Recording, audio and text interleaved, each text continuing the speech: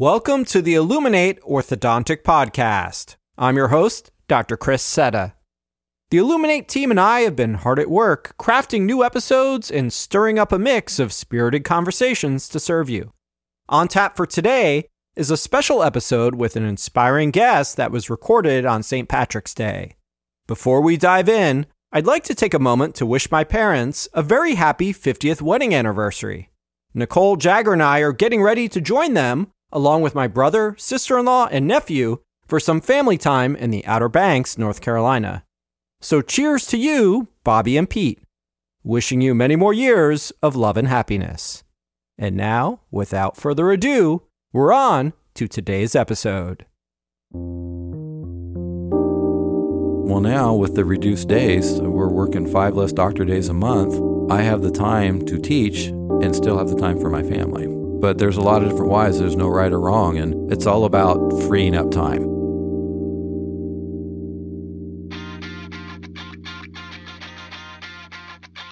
I'm Dr. Chris Setta, and I'm shining a light on the innovators of our profession. Welcome to the Illuminate Orthodontic Podcast.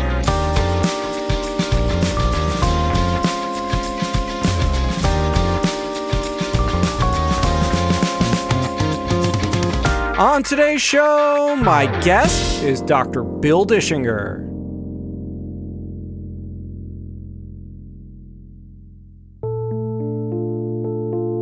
We've heard on several recent episodes how time truly is our most valuable asset.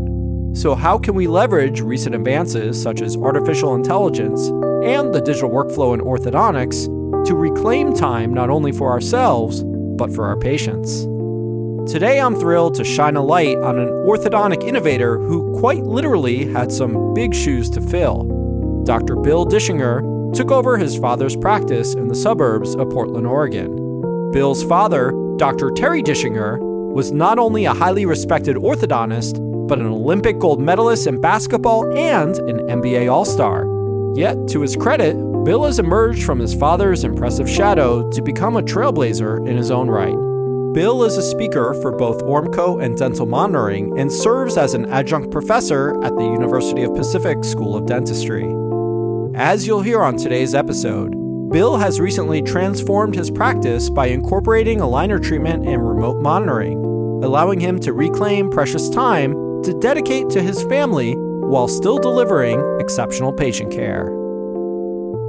Well, welcome to the podcast. How are you today, Bill? I'm awesome. Thanks for having me. Anytime I can be in sunshine in Florida in March instead of being in Portland, Oregon, it's a win. Why don't you tell everyone why you're in town? It's interesting. I've been here for a while, not in Tampa, but been in Florida for, over a week now. I was at the Dolphin Users Meeting in Fort Lauderdale last week, and then I was going to be speaking as well at the Dental Monitoring Summit here in Tampa this week, and thought, that's from Portland, Oregon to fly all the way to Florida, speak, fly all the way back again. It's kind of silly. I mean, the airline miles would be awesome, don't get me wrong. Yeah. But I decided just to spend some time here, and it's kind of weird, and people might judge me, and that's okay.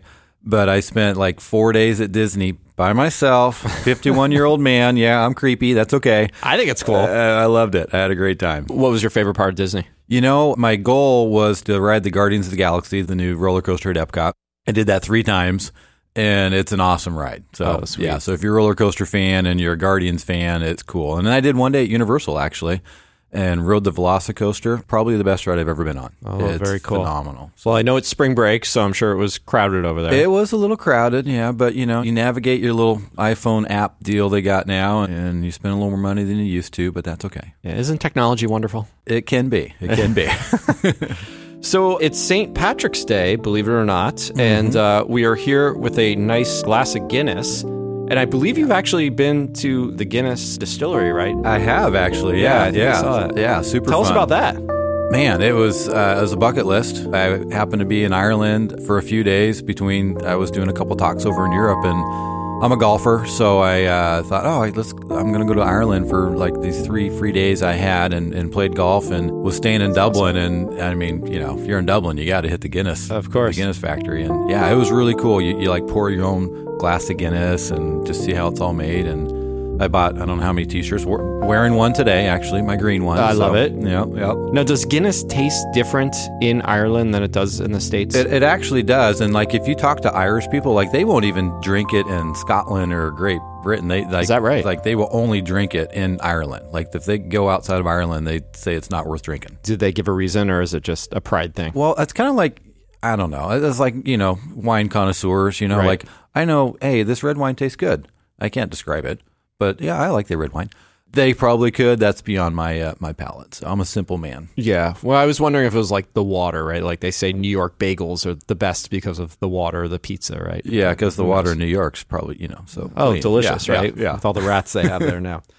Anyway, Bill, I am honored to have you on the podcast today. Someone that I've been meaning to have on for a while, and I'm glad we're able to finally connect. We have lots of great topics to dive into. I want to talk about your early involvement with Damon Braces, the Herbst appliance, and more recently, you've transitioned your practice over to sparkle liners and DM. So I think we have lots of great topics to dive into today. But before we do that, love to learn a little bit more about you, where you grew up. Why don't you tell us a little bit about that? Yeah, so pretty much grew up in Portland, Oregon, just a little suburb outside of Portland. I was born in Memphis, Tennessee. My dad was in dental school in Memphis at the time, but Portland's truly my home, what I know and remember. Mm-hmm. Most people, I'm sure, know my dad, Terry Dischinger, was an orthodontist. And I never wanted to be an orthodontist growing up. I mean, sticking your hands in people's mouths, why would anybody want to do that? And, orthodontics was a hard profession back then. I mean, he worked long hours, and, I didn't see him at home very much. So I didn't want to do that. I was going to go into business. Let's see, it was the summer after my freshman year in college. His lab tech, quit. No notice, just all of a sudden quit. He said, hey, you got your summer job lined up yet? And I had been lazy, didn't have it set up yet. And I mean, that was one thing. Our family, us kids, we always had summer jobs. So I didn't have my job lined up yet. And he says, well, okay, this is what you're doing. You're going to be working in the lab and doing this, that, and the other. And I was not excited. I thought I was going to suck. And I did it, and I loved it. The lab stuff was, actually fun. But what I saw was orthodontics wasn't sticking your hands in people's mouths. I mean, you do, but it was really fun. You were a business owner, which that really resonated with me at the time. And you were working with people, talking with people, having fun with this team, the camaraderie. I just fell in love with it and changed my major that summer. And, the rest is history, I guess. Went to Tufts for my orthodontic residency back in Boston. Mm-hmm. Fell in love with Boston. Go Pats. Everybody hates that, but that's okay. But we're down in the Tampa area, and, Tom Brady. Oh, it's acceptable here. Yep. We almost stayed. I mean, we just fell in love with the Northeast, but all of our family's back in Oregon, and, obviously I was supposed to go back and work with my dad. Yeah. And, so glad that we did. And we moved back, and I joined my dad's practice, eventually buying it from him, and we worked together for 12 years, and he's been retired for 12 years now, and it was amazing. Let's talk a little bit more about your dad, because, you mentioned it, and maybe not everybody knows the story. Maybe 20 years ago, I think people would be more familiar with your father. But, why don't you tell everyone who your dad is? Yeah, well, Terry Dischinger, my dad. No, I grew up on many levels. Dischinger, and I'd just say, yeah, Terry's my dad. And he was an amazing basketball player. So he was a 3-time All-American at Purdue. He still ranks way up in the top in a lot of categories in Big Ten scoring and rebounding. He's in the College Basketball Hall of Fame. Played on the 1960 Olympic team with Jerry West and Oscar Robertson and, some of the greats. They were considered the greatest basketball team ever until the 92 Dream Team. Right. Yeah, I read that. And they won the gold medal too, right? They won the gold medal. Yep, won the gold medal in Rome. Their team is in the Hall of Fame. They inducted them in the 92 Dream Team together as the two greatest teams ever assembled. Yeah, he was an amazing basketball player, and he was Rookie of the Year in 1963. Incredible. 3-time All-Star, and then he got drafted in the Army. So after 3 years of playing pro ball, he got drafted in the Army. I mean, the guy lived a charmed life. He was stationed in Hawaii, had a little house they rented on the beach. I mean, come on. That was his 2-year stint in the Army. And then came back to the pros, and first year back, he blew his knee, and he kept playing. He played 9 seasons over 11 years because of the 2-year break in the Army, but he was never quite the same after that. Gotcha. So the draft, that must have been Vietnam, right? Yeah, he saw no Vietnam. He saw Hawaii. Well, I guess that was a good trade-off. Yeah. My boys call him Forrest Gump because he's just done everything. He's everything he's touched, he's been successful. Was that hard? I imagine in a way we're almost in your father's shadow, right? Mm-hmm. And I think you really developed a name of your own, but was that a challenge coming into the practice? when you have a father that's famous or successful or whatever, I think you can look at it two ways. And you can either look at it as a burden to try to live up to, or you look at it as a blessing of someone that can be your mentor and be your example and your leader.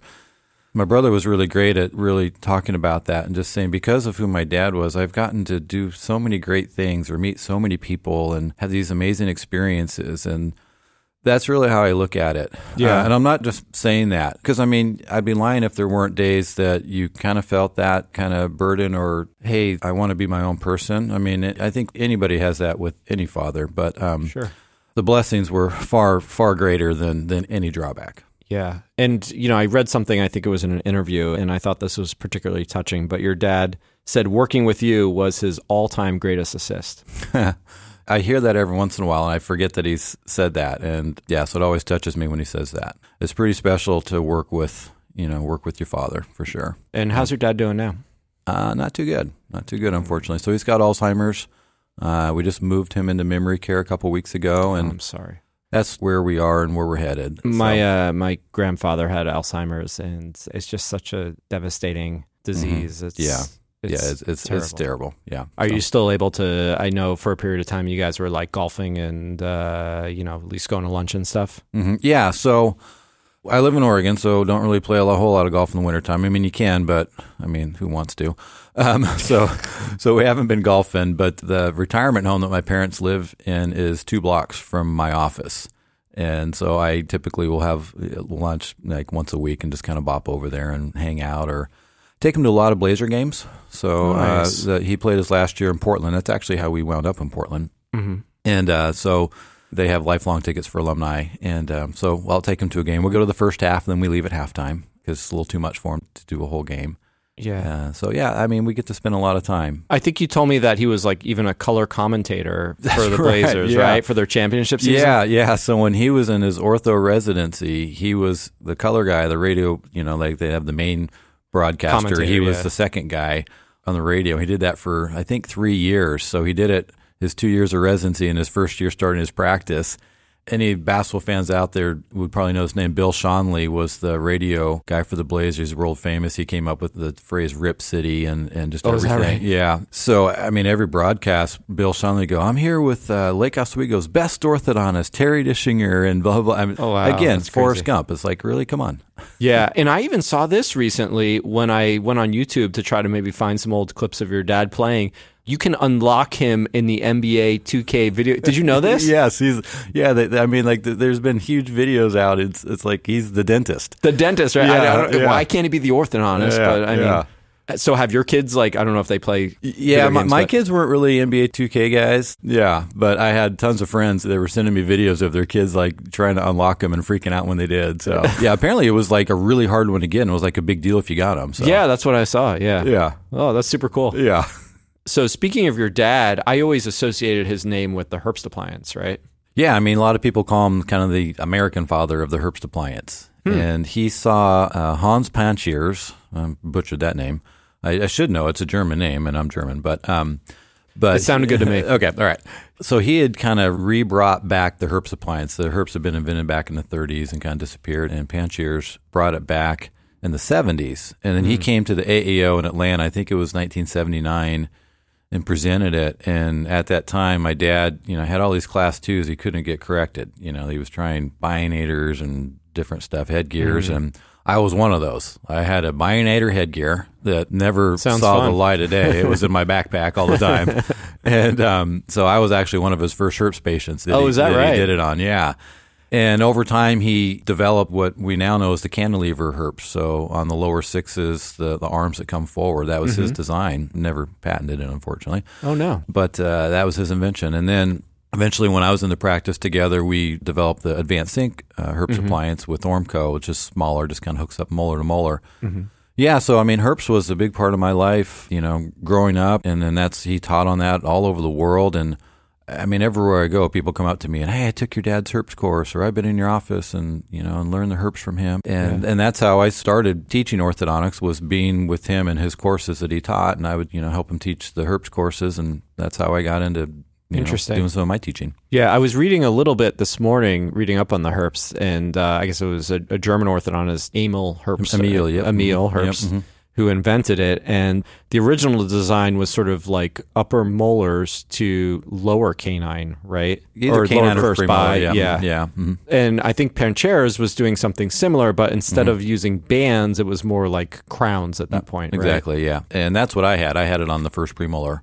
Gotcha. So I had that design. And then my dad was the first one to ever put it on the lower molars, and that's how he came up with that design. I believe your dad also introduced you, or maybe you introduced him to Damon, right?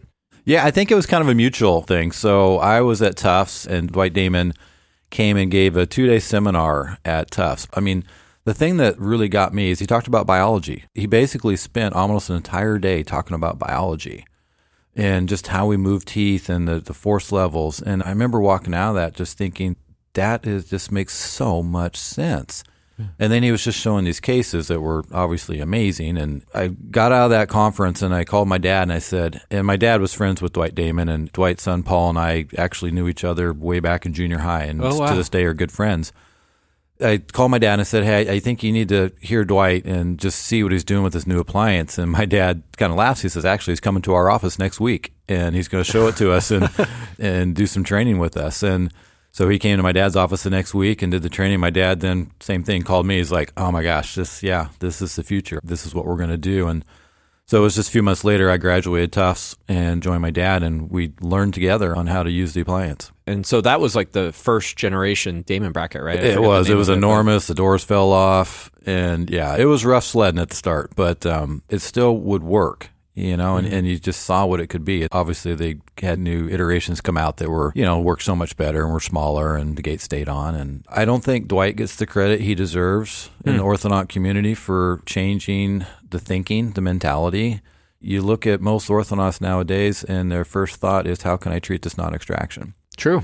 And doesn't mean that everything can or should be treated non-extraction. I'm not saying that, but I do think that is more the mentality, and that was not the mentality when I was in my residency at all. It was 4 on the floor, huh? Yep. I think Dwight was a big part of changing that. And, you look at orthodontics today, I mean, every company has a self-ligating bracket now. It's true. That's because of him. And to be clear, I don't think he necessarily invented self-ligation, but it was certainly an improvement, right? Correct. He was the one that made it more user-friendly. And then to Ormco's credit, well, I mean, I don't know if credit's the right word. I mean, they saw an opportunity. Yeah. Okay. And but they marketed it worldwide, and it became very well accepted, and to the point where other companies had to develop one to stay competitive with Ormco. Yeah. So interesting. When we come back in just a moment, how a quote from Ted Lasso was the spark to change Bill's practice mindset. Stay with us. You're listening to the Illuminate Orthodontic Podcast. Kind support for this podcast comes from Straumann Group. Did you know that Straumann Group, the global powerhouse in implant dentistry, acquired ClearCorrect, Bay Materials, and the digital workflow software Dental Wings to make major advances in the orthodontic market? And Bay Materials' innovation of Zendura Flex launched ClearCorrect's Clear Quartz technology, a third-generation, state-of-the-art tri-layer and stain-resistant plastic that increases predictability of movement and patient comfort. With a high trim line for improved retention and intuitive software, ClearCorrect is your premier partner for orthodontics. This is how Straumann Group does ortho. Learn more at clearcorrect.com.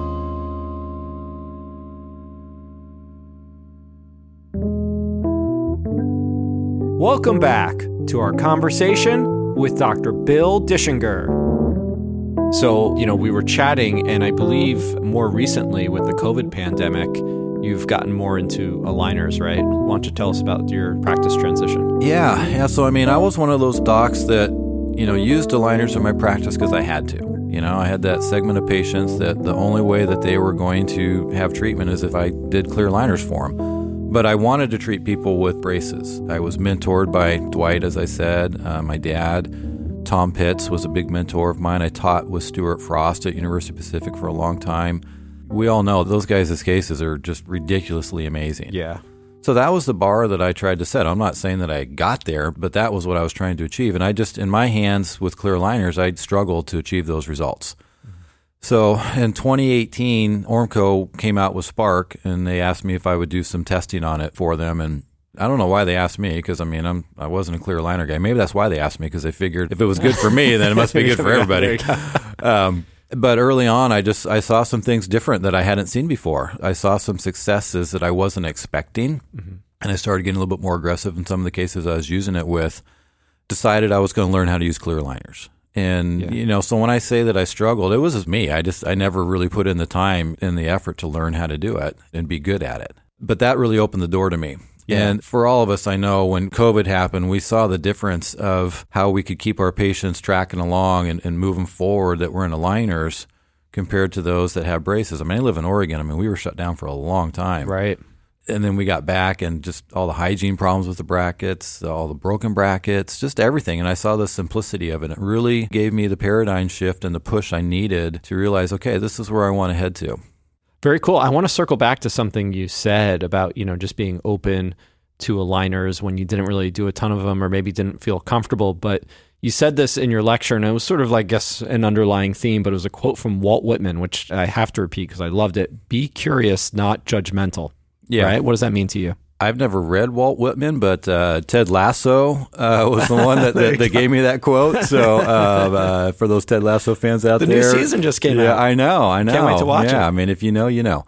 But yeah, I realized I had thought I had been non-judgmental. I used to rail about not being judgmental in orthodontics when I would be lecturing on Damon and the change of that philosophy.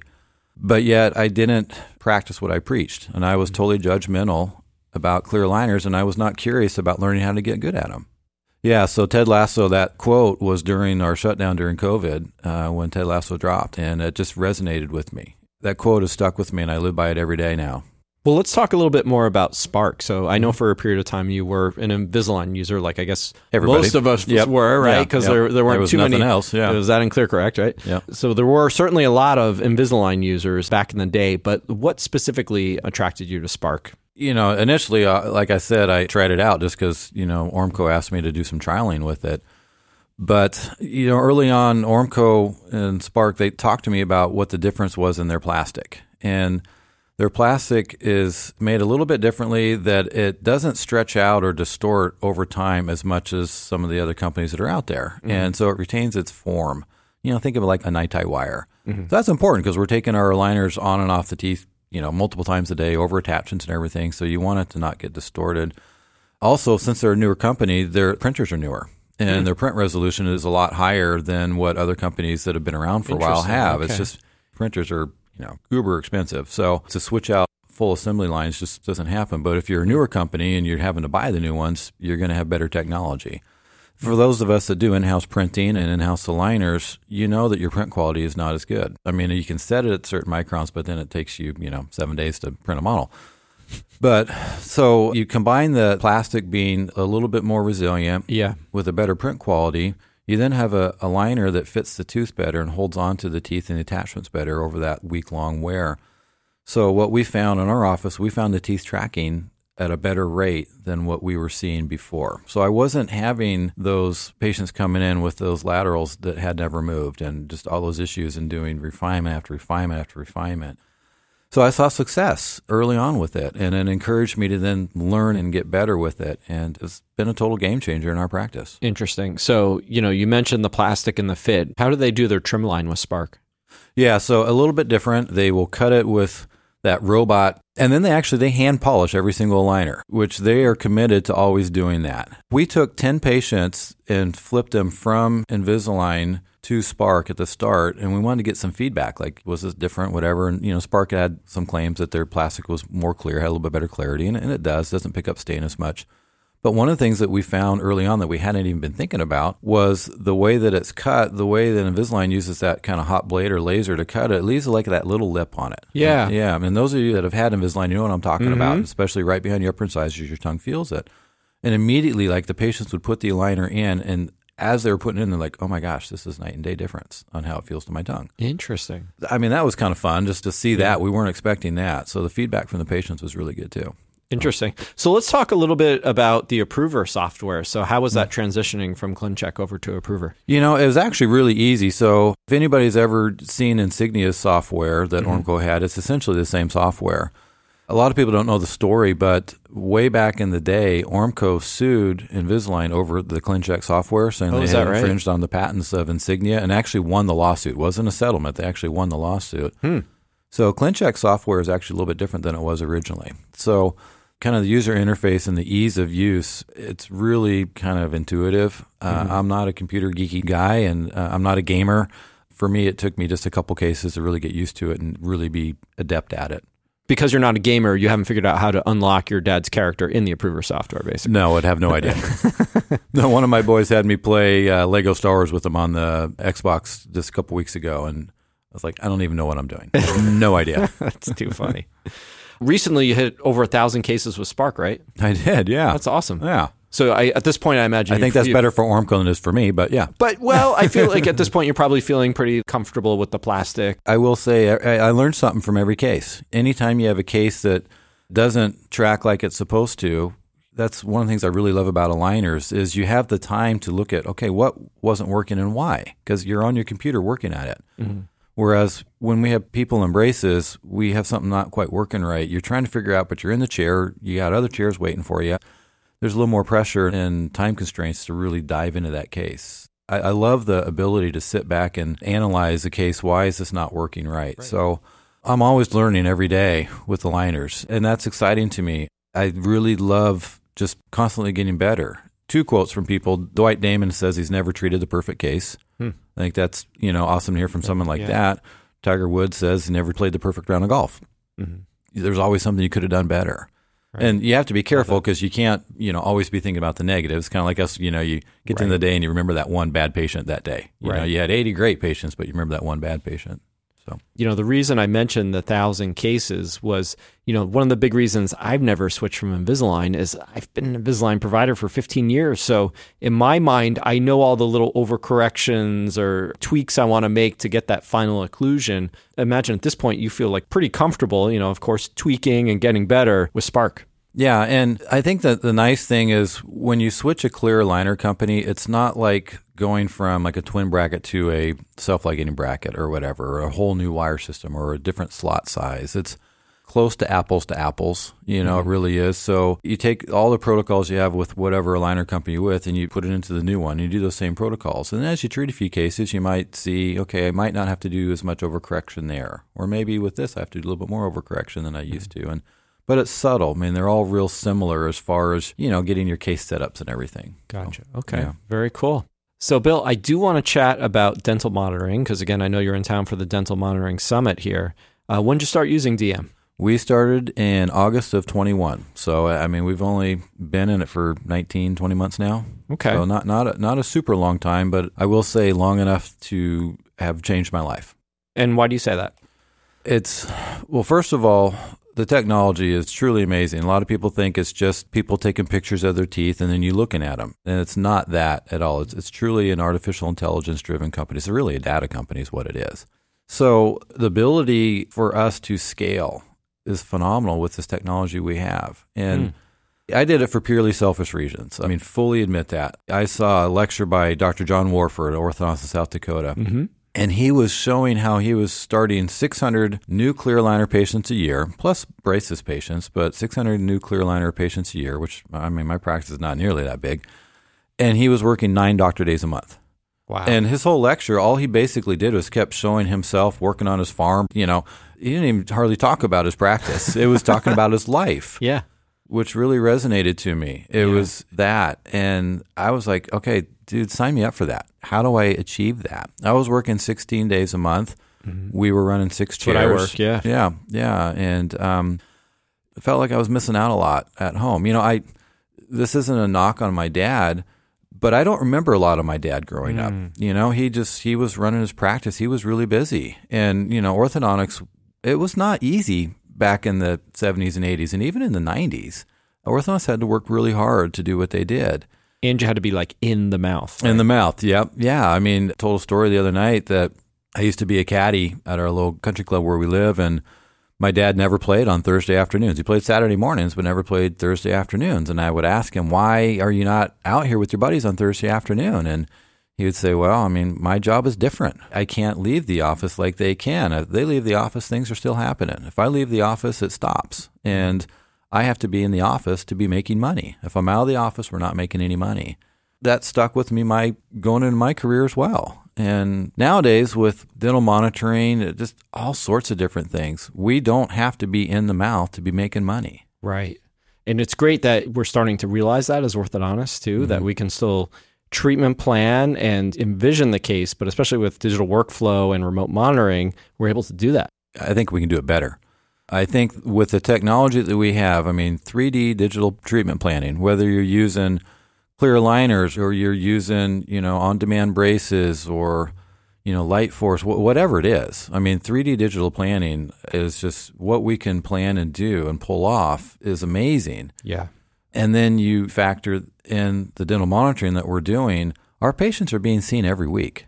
They're truly being seen every week, but yet they don't have to come into our office until we need them to come in, when their teeth need us to do something to them. Right. It's on-demand orthodontics. As you know, we did a podcast with Glenn Krieger, and I was joking with Glenn. I said, Glenn, you're not that cool. People don't want to see you. And I was making fun. Glenn was upset about that. He was upset. He's like, oh, what are you talking about? Life is busy. People don't have time to come into our practice as many times as we're making them do it. It's a disservice what we're doing by making them come into our practice. Everybody, hears dental monitoring, and it's just like, oh, that's about the doctor taking more time off.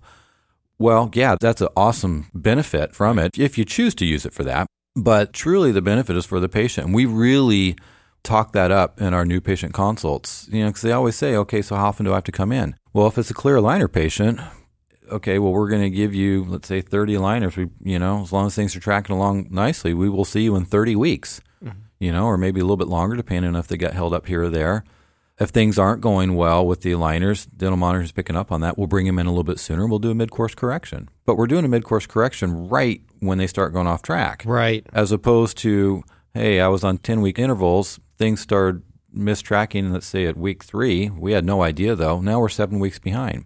Now we got to not only make up those 7 weeks, but then the 7 weeks that we lost, and it just snowballs. Yeah. So the ability to keep people on track, it's the tortoise versus the hare. We might pull them back a little bit, but in the end, we're going to be more efficient in getting them to the end result faster. Yeah, and I thought that was super cool from your talk on Wednesday, was that you are catching these cases that are going off track and either having them, wear the current aligner a little bit more, before proceeding past go, or like you said, reaching out and having them come into the office instead of sort of spinning your wheels. Yeah, I showed that one case where we had this one it's always teenage boys, right? This one teenage boy, and he'd done great the first 3 weeks. Week 4, got a little cocky, and all of a sudden, dental monitoring showed that he wasn't ready to move to aligner number 5. He had a tooth that wasn't tracking. We held him, made him wear a little bit longer. He got better at wearing it again, rescan, and he was good to go on. Every month, this kid would do that. Every month, this kid would be doing really well, and then after about 3 or 4 weeks, start falling off. But every week, we held him up. And he got all the way to liner number 32, which is where we wanted him to be. And we brought him in, and the case was essentially done. But if we hadn't caught it at week 4, I'd still be treating this kid. He'd still be not even close to where he's supposed to be, because we wouldn't know if it was my setup not very good, or is this tooth just a hard tooth to move, or is he not wearing his liners? Because, they all tell you they're wearing their liners. Oh, of course. But now we have the proof, because we can see that, okay, all of a sudden you stopped wearing your liners as much as you're supposed to, and the teeth stopped tracking well. It wasn't our setup. And we're going to finish this kid in, a year of treatment, whereas before DM, I would have been treating this kid for 2 years, probably never getting the same result. Yeah. He's mad. Mom's mad. I'm mad. Yeah. It's interesting because I was talking about this with my team after the talk on Wednesday, but in the initial series of aligners, an unseat usually is very obvious in that the trays aren't fitting if they're not wearing it, right? But by the time you're on a refinement, additional aligners, whatever you want to call it, and the movements are more subtle, that tray's probably going to fit. And unfortunately, if they come in and, the team's like, hey, looks great, everything's on track. And as the doctor, we also say, everything's great, on track. But they've only been wearing it to bed and maybe around the house. we're sort of reinforcing like, hey, you're doing a great job with this. Yeah. When, as you know, the more you wear those aligners, the more the teeth will express and move those finer movements.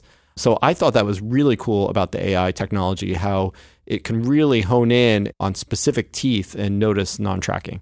It's amazing. We'll get a notification of a non-tracking tooth, and I'll just kind of glance at the picture. I'm like, really, is that not tracking? And then I'll blow the picture up big. I'm like, oh, yeah, that really isn't tracking. It's one that if I'd seen him in the mouth, because let's be honest, when you bring people in for a aligner check, it's quick. It's those appointments that you don't have to spend a lot of time at the chair. It might not be you, it might just be your staff checking it. You're not as careful as you really need to be most of the time. Whereas this AI, it's catching things that we would have missed for sure. When we come back, in just a moment, how Bill has incorporated dental monitoring for his braces patients, how these new technologies have freed up time to spend with his family, and we geek out about our favorite galaxy far, far away. Stay with us. You're listening to the Illuminate Orthodontic Podcast.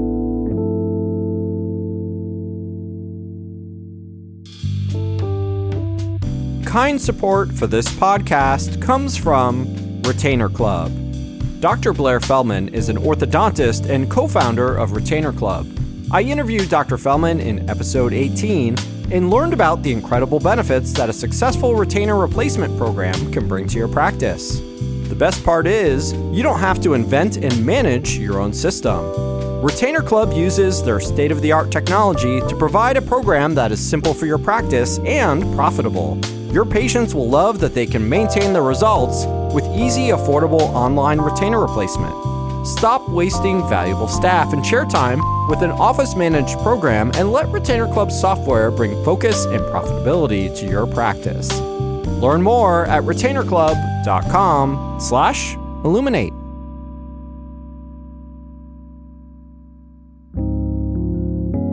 Welcome back to our conversation with Dr. Bill Dischinger. And I know you started with DM specifically with the aligners, but then you actually went into your braces cases as well, right? Yeah, I was definitely a doubter on the braces. I was like, I still got to see the patient. This isn't going to save me any time. Or why am I going to spend the money for dental monitoring on something that's not saving me anything? I had like an epiphany moment where I was out of town and we had this patient that a wire came loose and the patient wanted to come in and get this poking. Team tells me, hey, he's got an appointment in 2 weeks. What do you want to do? So I look at the pictures. He's ready for the wire change. I said, well, instead of just putting that wire back in, go ahead and do his wire change now and we'll cancel that appointment in 2 weeks. Okay, so we just saved an appointment because if we hadn't had dental monitoring, we would have just put the wire back in because I was out of town at that time and we would have him back in 2 weeks and change the wire. Not only would it have been an extra appointment for us, would have been an extra appointment for them as well to come in for. So now what we do, and we're starting to do, even with our braces, we're doing appointment on demand. But before that, what we do is 2 weeks before their wire change, I would look in their DM, see where the wires are. Do we need to activate open coil spring? Do we need to change wires? How's the rubber bands doing? We're on bite correction.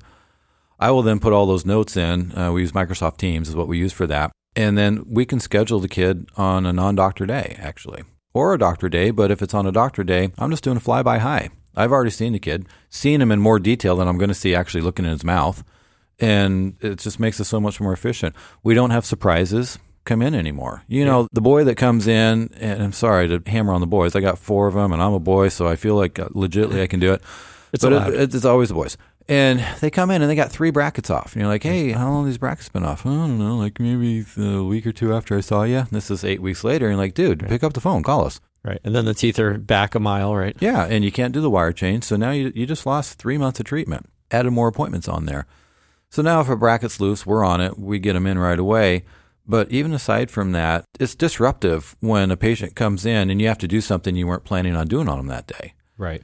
We don't have those anymore. Like if a patient's coming in for a wire change, we know if they have a bracket off because we've already picked it up. And, maybe we picked it up and we're like, okay, their appointment's in a week. We'll just fix that when they come in. But we plan for it. We know for it. So our schedule is much more consistent throughout the day now as well. Yeah. Well, just to be devil's advocate here for a second, do you ever give out the scan boxes and the teenage boys just don't use them? Yeah, there's definitely some people that we struggle with to get them to take the scans. Apparently, we are the best in the country at scan rate. Hey, nice. So I have 2 team members in particular that are in charge of our dental monitoring. And they are just on top of it. What happens is if we have someone miss a scan, they get a notification sent just through dental monitoring through the app.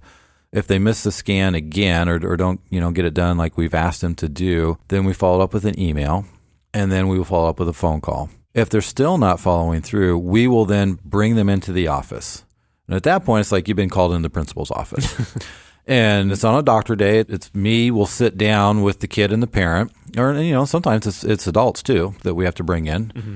And I tell them, okay, at this point, I can't deliver the care that I want to without you taking the scans. It's going to lower the quality care that I'm delivering to you. It's going to extend the length of your treatment time. And if you don't get on board with this, that's what's going to happen. So we have a couple choices. Either you get on board and we work together and we have a partnership. 2, you don't get on board and I'll treat you and hopefully get you done before you get married. Or 3, we decide to part ways and we'll figure out what your refund is at this point. And, no judgment. It's okay. It's not for everybody. And how's that conversation go? It goes great.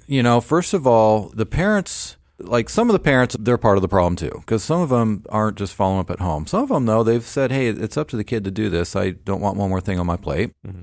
I don't understand. It takes 5 minutes one time a week to take a scan. Really? You can't find 5 minutes. But their phone's always in their hand anyway. Exactly, yeah. Kids are taking selfies all day long, so, just throw it into the little holder and take, mouse selfie. But usually goes really well. The parents, you can see in their face this look of appreciation of backing them up of probably what they've already been saying at home. It's not them that's getting on the kid. It's an outside person, which typically resonates better, but at the same time allows them not to have to be the bad person. Mm-hmm. With the kids, usually most of them figure it out. And I think the key is talking about how this is going to extend your treatment longer. You're going to be in treatment longer than you need to. And if you just get with this, I'll get you done fast. I'll get you out of these things. It's gone really well. I've had a couple that, if it's an aligner patient, will say, this just isn't working for us. Can we switch to braces? Yeah, you can totally switch to braces. In our office, we charge $300 more for braces than we do for aligners. Oh, really? Yep. Do it for a couple of reasons. One, I want people in aligners. Mm-hmm. Me personally, and you don't have to agree with this, but for me personally, I do think it's a better way to treat nowadays, just from a hygiene standpoint alone. Mm-hmm. So I would prefer to have them in aligners. So I want to give an incentive. It's not a discount. Our aligner treatment is what our treatment fee is. It's an upcharge to do braces. The way that we explain that to them is if you do braces, you're going to come into our office more often. We're going to see you more than we do with aligners. And that's our most expensive cost is our time. And so you're going to have to pay us a little bit more for our time, which is totally fine. And I'm totally good with that. The nice thing about that is if they do wash out on aligners and we have to switch them to braces, it's a $300 charge. Hey, remember how when we started, if you were going to do braces, it's going to cost you $300 more? We're just going to charge you that same fee. So you're not losing out any money than you would have at the start.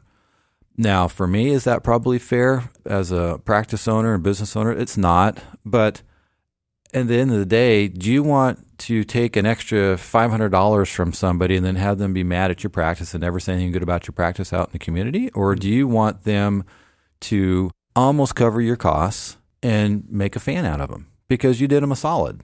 Yeah. So that's how I look at that. And you felt like you haven't lost many patients by having that sort of upcharge of braces? No, we haven't lost anybody that, I guess I should say that I'm aware of. It doesn't seem like we have. And we were a little bit worried about that at the start. But people look at you and they're like, oh, yeah, that makes sense. And when you explain something to someone and you get that, yeah, that makes sense, you know that you're good. Yeah. So, no, that's fantastic. Yeah. Now, we talked about the DM in terms of patient convenience. And like you said, the side benefit was sort of, the doctor gaining more time. And, you can use that time to maybe open another practice or maybe devote more time to your family, right? Yeah. One of my favorite things is there's a book called The Ant and the Elephant. In the story, the elephant's trying to get to like utopia. The ant's supposed to like guide him. But one of the things they say is you have to know why you're going on a journey. Like why, like for us, with dental monitoring, why are you making the change? It's not just bringing in new technology. You have to know why you're doing it. And as I stated, for me, it was I saw John Warford and I saw his schedule and I wanted that. It's not for everybody, though. There's a lot of people out there that they need more time to grow their practice. They don't have the space and the capacity or the time to even grow the practice right now. They're maxed out. We have reduced 28% doctor appointments. So we have 28% less doctor appointments than what we had 2 years ago. That's a big change. A huge change. What's that do to free you up to grow your practice, to start a satellite, to buy another practice, to do another business, whatever it is? For me, it's time at home. Yeah. Time to do this. Used to be that if I was going to do this, I was taking time away from my family because I couldn't close my practice. Travel time to teach was taken out of family time. Well, now with the reduced days, we're working 5 less doctor days a month. I have the time to teach and still have the time for my family. But there's a lot of different whys. There's no right or wrong, and it's all about freeing up time. I think that's wonderful. You mentioned your family. Tell us a little bit more about them. Yeah, so married my high school sweetheart. She's unbelievably amazing. She has done an amazing job training me as a husband in a good way. I say that, flippantly, but she has certainly helped me become a better man than I was before I entered marriage with her. We have 4 boys. We had 2 boys, and my wife's an only child. Her mom's an only child, so 3 generations of super close women. So her dream was always to have a daughter. So after our 2 boys, one more shot at having a daughter, and we had twin boys. That's how it works out, right? Yep. So we have 4 boys now, and she wouldn't change it for the world. I mean, she's a total boy mom and just loves it. She's still girly, but she can rough and tough it. She's definitely learned the art of sarcasm, and so it's great. My oldest son is a senior in college. He's in Los Angeles. His whole thing is he wants to try to work for Disney. He wants to be an Imagineer for Disney. That's so cool. He's a storyteller and wants to tell the stories within the parks. He's also writing screenplays and books and stuff. So I love that Imagineer documentary on Disney. Yeah, it was awesome. And second son that is a freshman in college, he actually said he was going to be an orthodontist for many, many years. He's changed his mind. He's going to go into finance. The cost of education for orthodontics right now is really a barrier for a lot of people. It's really sad what's going on with the cost. Right. And I worry for our specialty with what's going on with that. That's a whole nother, you could do a whole podcast on that. Yes, I could. So he changed that. And I have twins that are sophomores in high school. They're both autistic. That's been a different world for us. Yeah. And they're both amazing and unique in their own way. But it's hard. It's a struggle. Life is hard for them. And as a parent, when you have a special needs child, you can look at it in a few different ways. And the most common is the woe is me. Why were we given this kid, or why did our kid have this? We went through those times, don't get me wrong. But we had kind of a mindset turn, and I can't specifically remember when it was. But we started looking at it that these kids had us given to them because we can take care of them, and we can love them, we give them the love that they need, that we can help get them the therapies that they need. I'm a crier, and I'm trying not to cry right now, but I truly believe that we were given to them for a reason. And they were given for us for a reason, too. Dealing with everything they have to deal with has made us better people. We're much better parents because of it. Our older boys would attest to that. It's hard because you have these dreams for your kids, but then you realize those are your dreams. They weren't their dreams. They were your dreams. And, what they want to do is they're going to do great, Yeah. But it's a different world, so. Do you think having your twins on the spectrum, do you think that's sort of what led you down this path to, taking more time to your family? Or do you think that was just maybe like COVID and a reset during that time? I think it was all that. Well, first of all, it's having 4 kids in general, but having the last 2 being special needs and the time and energy requirement that takes, it really changed my outlook on what I was doing with my time. I don't spend a lot of time with buddies playing golf or doing that or the other. I mean, there's just, even with what we have going on in their practice now, there's only so much time. And to be honest with you, I want to be with them. Definitely having special needs kids really makes you reevaluate a lot of different things. So you were talking about family, being at Disney earlier. I know you're a big Star Wars fan, Bill. Let's take a second here. We got to geek out. Yeah. I'd much rather talk Star Wars than orthodontics. So there we go. Yep. So favorite Star Wars movie? There's zero debate. I mean, Empire Strikes Back is the best for sure. And then I go off a little bit. I go to Rogue One, actually, for my second favorite. And so why Rogue One? I just thought it was a brilliant film. I really did. And one of the things I loved about Empire was they didn't have to end it happy. For those of us that are old enough, remember, it was 3 years before we actually got the answer. Is he really his father, or is he just playing with him? It was a long time. Yeah. And I thought the way that Rogue One ended I just thought it was the perfect ending to the story of how it had to be. And Hollywood rarely has the guts to do that. Right. They got to tie it up in a neat little bow at the end. And I thought that the way that it was just ended of how it should have ended, and they had the guts to do it, I just think made it great. I love Empire too, and certainly the darker tone or ending to it, and I don't know what that says about our personalities, but yeah. Someone can analyze us, but just the character development of Empire 2, having Irving Kershner as a director. And, he was brilliant. It's like so witty, and that's to the actors too, to their credit, right? But George Lucas's dialogue was pretty awful, but I know. Luckily, he let him ad lib a little bit. I mean, like the scene when Han's getting ready to get frozen and Leia says, "I love you," and he says, "I know." That was ad libbed. I know, and that's like one of the best scenes, right? Yep. I actually have. So, I'm a Disney nerd too, and so I collect the park pins. This past week, I actually bought 2 pins. One is "I love you" and one's "I know." So, yeah, perfect. I love it. Anyway, enough about the Force here, sir. I know I got to get you back to Tampa over the dental monitoring meeting. Love the podcast today. An honor to have you on. An honor to be here. Happy St. Patty's Day to you, Bill. Cheers to you. Yep. Cheers to you, sir. Thank you. That's all for this episode of the Illuminate Orthodontic Podcast. If you're a fan of the show, be sure to subscribe or follow Illuminate on your favorite podcast app. Also, I'd appreciate if you could leave a rating or review on Apple Podcasts. A very special thanks to our sponsors for this episode. That's Straumann Group and Retainer Club. As always, this podcast would not be possible without the Illuminate team. That's Skylar Adler behind the boards and Tom O'Grady on the Fender Rhodes electric piano.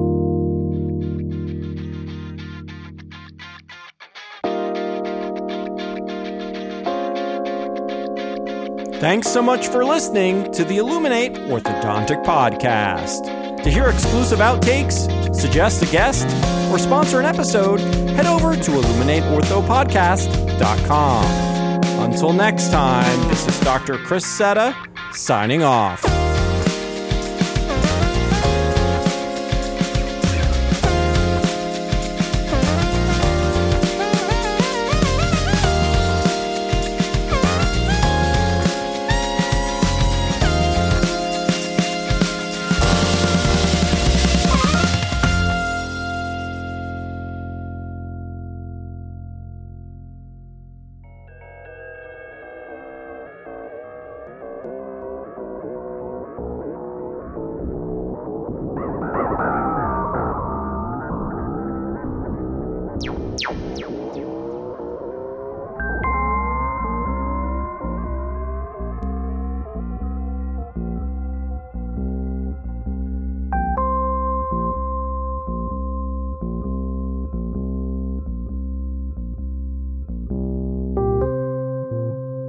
Well, if you've listened this far, you've discovered some hidden content beyond the Outer Rim.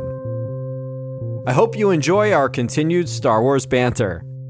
This is the way. So how are you feeling about the new season of Mandalorian? The first episode was, a recapper and whatever, but the second episode I thought was awesome. I haven't watched the third one yet. I've been busy all week, but I have it downloaded on my iPad, and we'll be watching on the airplane ride home. Awesome. I think The Mandalorian is brilliantly done. Jon Favreau and Dave Filoni. Dave Filoni, thank you. I thought Filoni was awesome with what he did with Clone Wars and Rebels and everything, and now to be in live action. I really love what they're doing with Star Wars. The last 3 movies were just garbage. The second one was okay. But people got all mad because, Luke wouldn't go dark. I'm like, dude, Luke was a total whiner back in the day. That would totally fit his personality. Yeah. And I thought that third movie, the number 9, one of the worst movies ever made. Well, that's a bold statement. I think we'll look back in 10 years, sort of like we look back at the prequels, right? Like at the time, like people totally railed on the prequels. I don't know. But Palpatine, still coming back. That was just garbage. They just sort of recycled him. Yeah, that was bad.